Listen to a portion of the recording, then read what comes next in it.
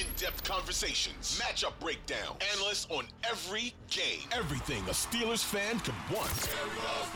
This is Fourth Down in the Steel City with your hosts, Adam Crawley and Colin Dunlap. This is going to lead all of the national broadcast this week, Colin. This right here, say it. Brian Flores going to Miami. Let's go. I don't know that it moves the needle anywhere, but here's my question. Do we know what he does, A, and B, has he been worth it yet, Brian Flores? Because I can't answer question A, but question B, because I can't answer question A, I think no, he has not been worth it. The defense has been bad, and they have a couple of guys who are supposed to be geniuses calling the damn thing. I think, well, I can't answer that question because I don't know what he does. Yeah.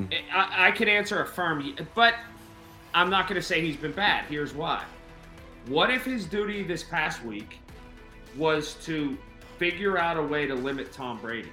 I think we'd all agree that the Steelers figured out a way to limit Tom Brady without one of the best safeties in the game, with a bunch of guys that were ragtag patchwork defensive backs.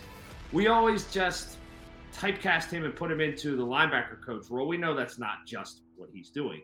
No. What if he was the guy that micro and hyper analyzed Brady film, and he came up, and they're not going to give away trade secrets. Of course not. And he was the guy that came up with a scheme to, even if it was, hey, we need to figure out a way to, dare I say, what if this is the book right now? Have Brady beat us. If he figured out a way to say, stop Leonard Fournette, we think Leonard Fournette would beat us before Brady did. So before I answer that question, I'd have to know his duties. And the only entity on this earth that's more secretive than a football staff is the Kremlin. So that being said, like, we're never going to know, and that's fine. That's great. But I don't want to knock the guy without knowing what he does. He very well may personalize game plans. Well, if he's personalizing game plans, then he didn't do a good enough job against New England, or a good enough job against Cleveland, or a good enough job, my God, what if his duties against have the New evolved? York Jets. What's that? What if his duties have evolved as the season has gone on? That's a great point. I mean, I look at the totality of what the Steelers have done on defense so far, and I say they've stunk. And you brought this guy in, regardless of the responsibility. I looked at them as this holy triumvirate of Mike Tomlin and Terrell Austin and Brian Flores. And I said, regardless of circumstance, you got to be a top 5 defense in the league. And Mike Tomlin argued against that in the offseason, saying, no, you'll know what it looks like. Okay, well, the statistics tell me they're not a top 5 defense, not even close. And the eye test tells me they're not a top 5 defense. So whatever they brought him in for, he might have done it against New England, right? Or not New England, rather Tampa Bay. Stupid Right. Brady crap. He might have. I don't know that. But what he hasn't done is help the unit be better, because they're worse than they were last year. Yeah, but you're cooking without a big ingredient, man. I hate to judge the dish if I can't have any, garlic, and that's TJ Watt. It's tough. Yeah, it's a big deal for me. I don't know what Flores has. Back to the storyline. That's very intriguing. Will this be played up or not? The national media, particularly NBC, it being the big broadcast, right? Sunday Night Football. We waited all day for Sunday night, is what they tell us. So that's going to happen. They control the narrative pregame and up into that. Does the NFL want to distance themselves so far away from Brian Flores in Miami that by extension they tell NBC, don't talk about that? And then NBC goes, okay. And they say, well, the trade-off is we'll feed you information like Al Michaels saying a couple weeks ago, like national guys get, like somebody in the office wants Daniel Snyder to sell. Like, he didn't pick that out of the air. Right. Somebody gave that to him. So that being said, I bet there's just a passing mention, and there's not the story that it really deserves because of the ugliness in the NFL being in the epicenter of it. Yeah, I wanted to bring that up last week, actually, for the Thursday night game, and Al Michaels said something about the Dan Snyder situation, and so I think it'll be mentioned. I'm not sure the lawsuit will be mentioned. I think that's the way it'll go. Brian Flores was the former Miami coach and yada, yada. Will they bring up the lawsuit? Man, I don't think that they will. I don't think that they're going to want to do that. Deshaun Watson stuff gets brought up. Why? Well, the league wants that stuff brought up because they don't like Deshaun Watson. Kyle Brandt went viral, right? Remember when he took out Deshaun Watson? Well, okay, he was on the NFL Network. I wonder why that got disseminated. I wonder if he knew it was okay to say that. I don't know that the league wants this scrutiny on it as it relates to the hiring and firing of black coaches. I would guess not.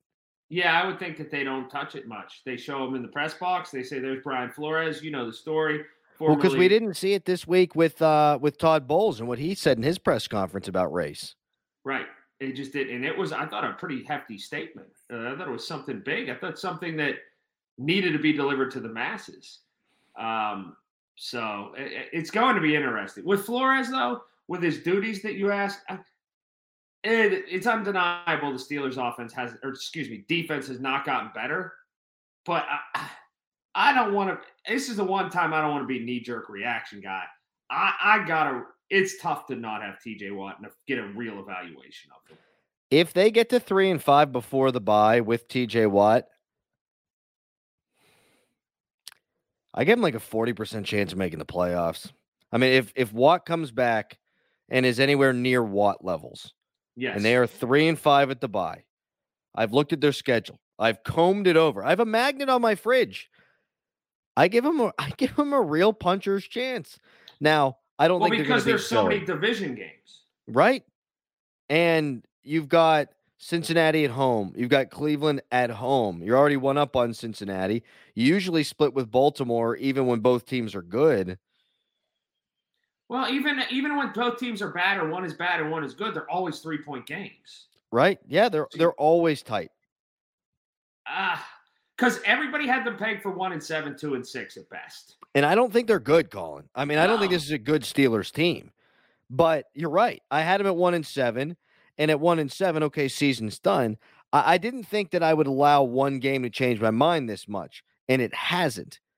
But I'll let two games change my mind. You beat Tom Brady, and then you go on the road. Because this team, they just showed us they could handle failure, and they could handle getting punched in the mouth and then bounce back from what was an embarrassing performance against Buffalo. What they need to show me is that they can handle success. And if they do that and they get TJ Watt back, now all of a sudden the picture that they wanted to paint us all off season of how they were going to win football games, it comes back into focus a little bit. One game hasn't changed my mind. I don't think the Steelers are very good, but there's something that I can't stop paying attention to over the past 24 hours. Why did Chase Claypool decide to have a resurrection? That's why one player might change my mind a little bit. He was left for dead. He was done. He was the guy that you circled from an attitude standpoint and all of that was like, if they're going to pack it in, this dude's packing it in.